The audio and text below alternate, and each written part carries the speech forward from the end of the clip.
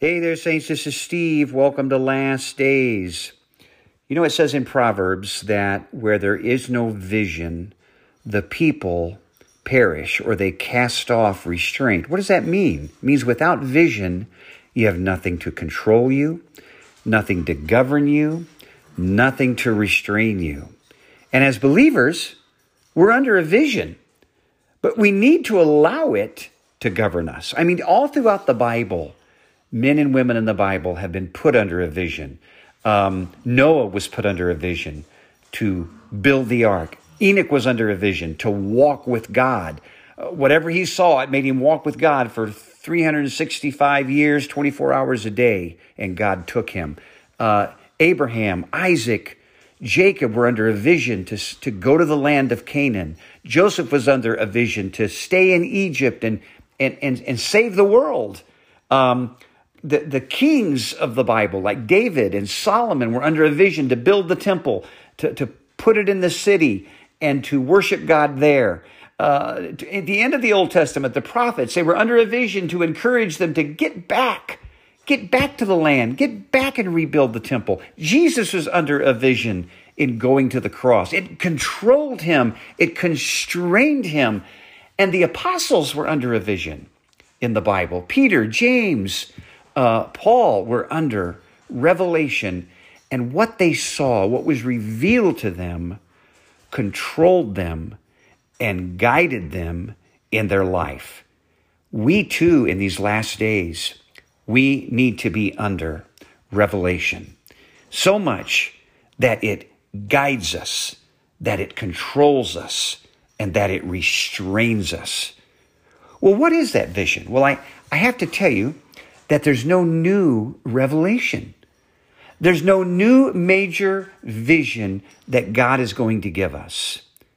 Our revelation, he may show us things in his word to guide us individually to do specific things, but for the church, for guiding his people until the day he comes, I have no prophetic word for you.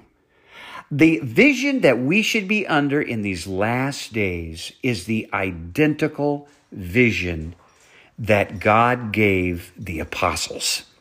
That is sufficient.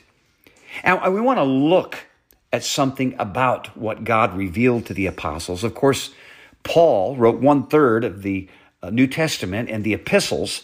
He has a lot to say about this vision. He calls it a mystery sometimes, but the simplest explanation of it is in the book of Acts when his name was Saul. And when he was Saul, we find out that he was not serving God. Matter of fact, he was trying to destroy the church. It says that he held the robes of those, and he gave the nod, I believe, to stone or kill Stephen. He sat there and listened to Stephen's message, and the Bible says he just refused it. It incensed him. It made him angry. And he was going under the order of the chief priest and dragging Christians out of their home. And he was persecuting them. He got word that there were some Christians who had fled to Damascus. And he was going to go there and snuff out this Christian mindset, these followers of Jesus Christ.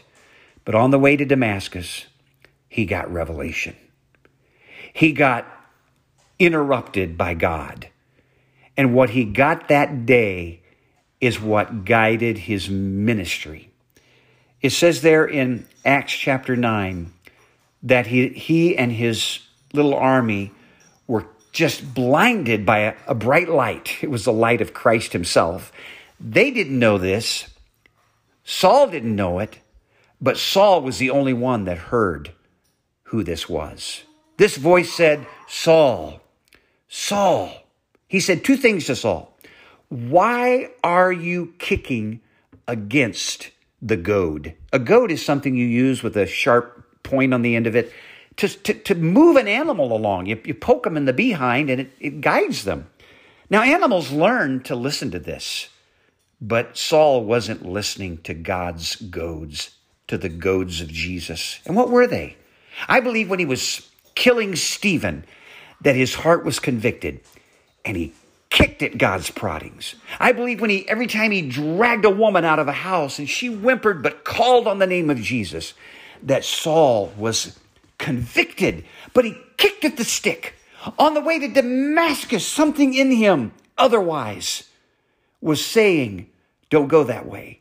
But Saul kicked at it. He wouldn't listen. Now, I have animals, and even dumb animals learn to listen to goadings, to proddings. I just pick up my round pin whip and working a horse, and boy, they start listening. I'm sitting on the back of the horse, and I just touch them with a spur. I don't have to kick them. They move. I just make noises sometimes. I'll go, and they'll shift into another gear. The least amount of pressure is what you want out of an animal, to get them to do what you want them to do. And that's what God wants from us. That's what he was trying to get Saul to do, but Saul wouldn't listen.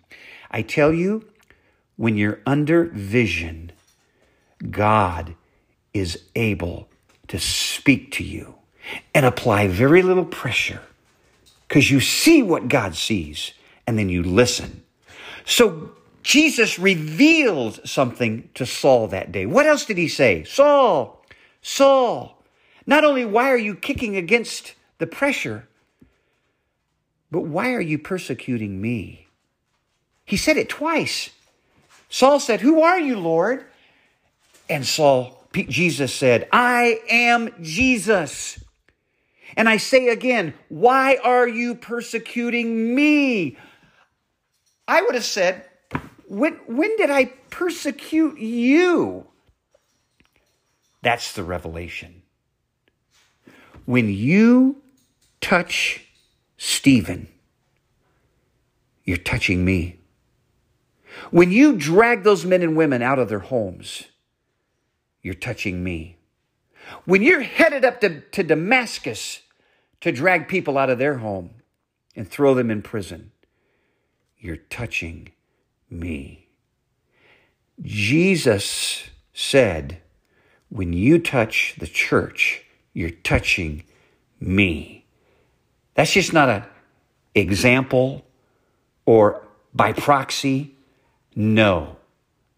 Paul saw that the church is Jesus, and Jesus is the church.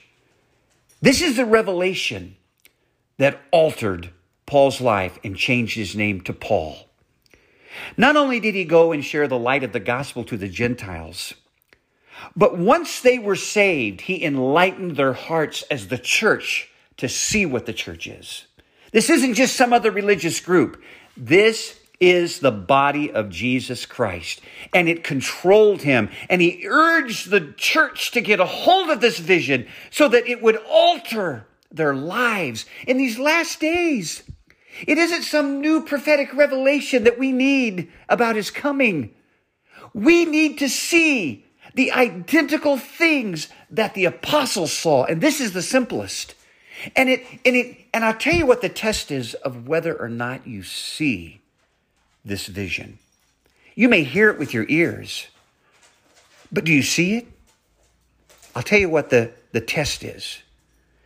Is it governing your life? Is it restraining you? Is it controlling you? We need to be controlled by the things that are on God's heart, the major things. And the major thing that's on his heart is to see this mystery that the church is the Lord Jesus Christ. It is his body. We are his members. And I tell you, when you really see this, it begins to restrain what you say. It governs your love. It controls the atmosphere around you in everything you do.